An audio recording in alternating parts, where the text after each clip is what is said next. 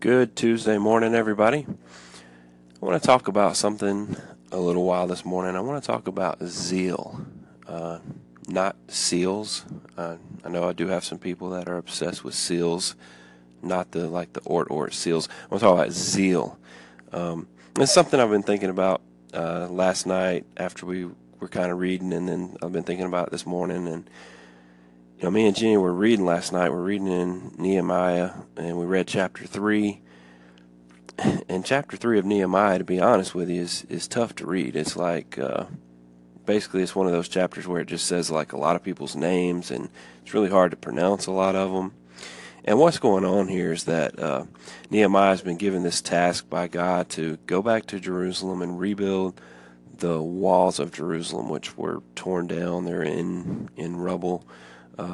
But he's given this task by God to rebuild the walls. And chapter 3 basically tells, who did what, because Nehemiah basically just recruits all the people that live around this wall and gives them a section to rebuild. And chapter 3 just tells you which person built which part.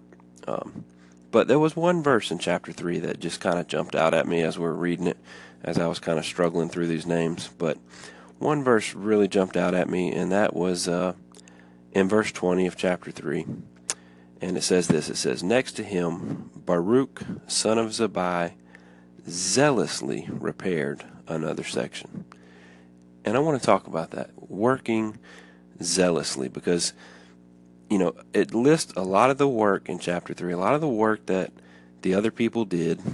A lot of people did a lot of work, but only this one guy, Baruch, does it say that he did his work zealously. And I think that's awesome. That's good for Baruch. I don't know if Baruch is mentioned anywhere else in all of Scripture, but I think it's awesome that he did his work in such a way that the writer of this book took note of the way that he worked and mentioned that he did his work zealously. Now, zeal, zealously, those are not words that we use real commonly in our language. So if there's anybody that doesn't really know what that means, it means that he did his work, passionately, fervently. We would say he did it with all of his heart, with all of his energy, zealously. When we work that way, when we're working for God and we work zealously, or if we don't work zealously, it makes an impact on people. And obviously it made an impact on the writer of this book to see the way that Baruch worked. But if you think about it, if it made an impact on the person who wrote the book, then it probably also made an impact on Baruch's neighbor, probably made an impact on his family, probably made an impact on anybody who came by and saw the way that he was working, probably made an impact, a positive impact. Probably inspired people to work in that same way. It probably gave people encouragement to say, man, if he's excited about it, then I can get excited about my work too. So to work that way, to work zealously, I think is an awesome thing.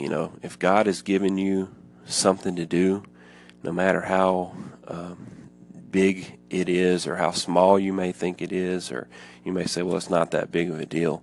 No, if God gave it to you to do, then it is a big deal. He didn't give out any small deals. So, I believe whatever you're doing, if it's just, cleaning the mirror in the church bathroom, do it zealously. Do it with all your heart. I believe that's how we should do any and every service that we're doing for God. And even as Christians beyond that, when we're doing our work just at our job or whatever it is, I believe we should do it with all of our heart. It makes an impact on people. And in the same way, not working zealously also makes an impact on people. Not working zealously also makes an impact on people. I know we've all had those coworkers, and probably, if we're honest, we've all been those coworkers at times, who just kind of barely do enough. Just do enough to get by. I'm not going to ever make any extra effort. Not going to ever go beyond my job description, as our guy who was preaching in church a few weeks ago talked about. But we've all been there. We've all been the person who's done that. We've all worked with coworkers who work that way and have that attitude. And think about what impact and what impression you get when you see someone working that way. You get the impression that they don't care about what they're doing. It's not really that important to them. They got better things to do. And when we work that way in the kingdom of God with whatever service He's given us to do, when we're putting in just the minimal amount of effort, when we're just doing just enough to get by, think about the impression that gives people, that we just don't really care, that we got better things to do, that we're just not that concerned about our service.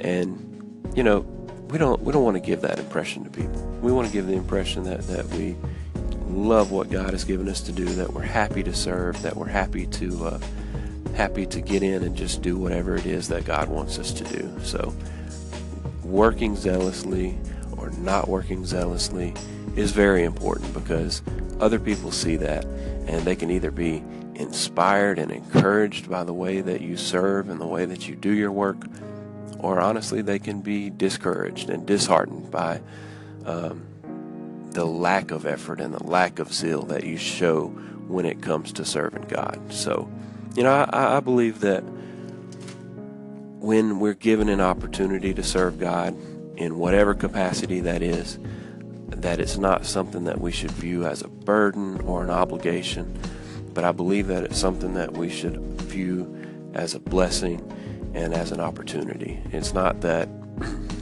I have to serve, it's that I get to serve.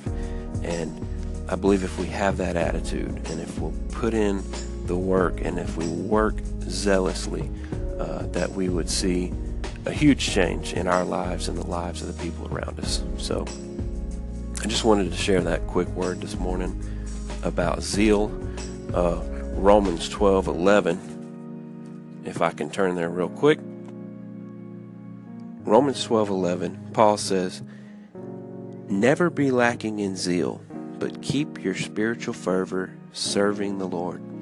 Amen. I think that's something we should all keep in mind as we go about our work day and as we go about doing whatever service it is that we do for God. So just wanted to share that quick word this morning. Don't get the wrong idea about my feelings towards SEALs. I have nothing against SEALs. I like SEALs, Order, but just a word about zeal, and hope this encourages you this morning. Hope everybody has a great day, and talk to you soon.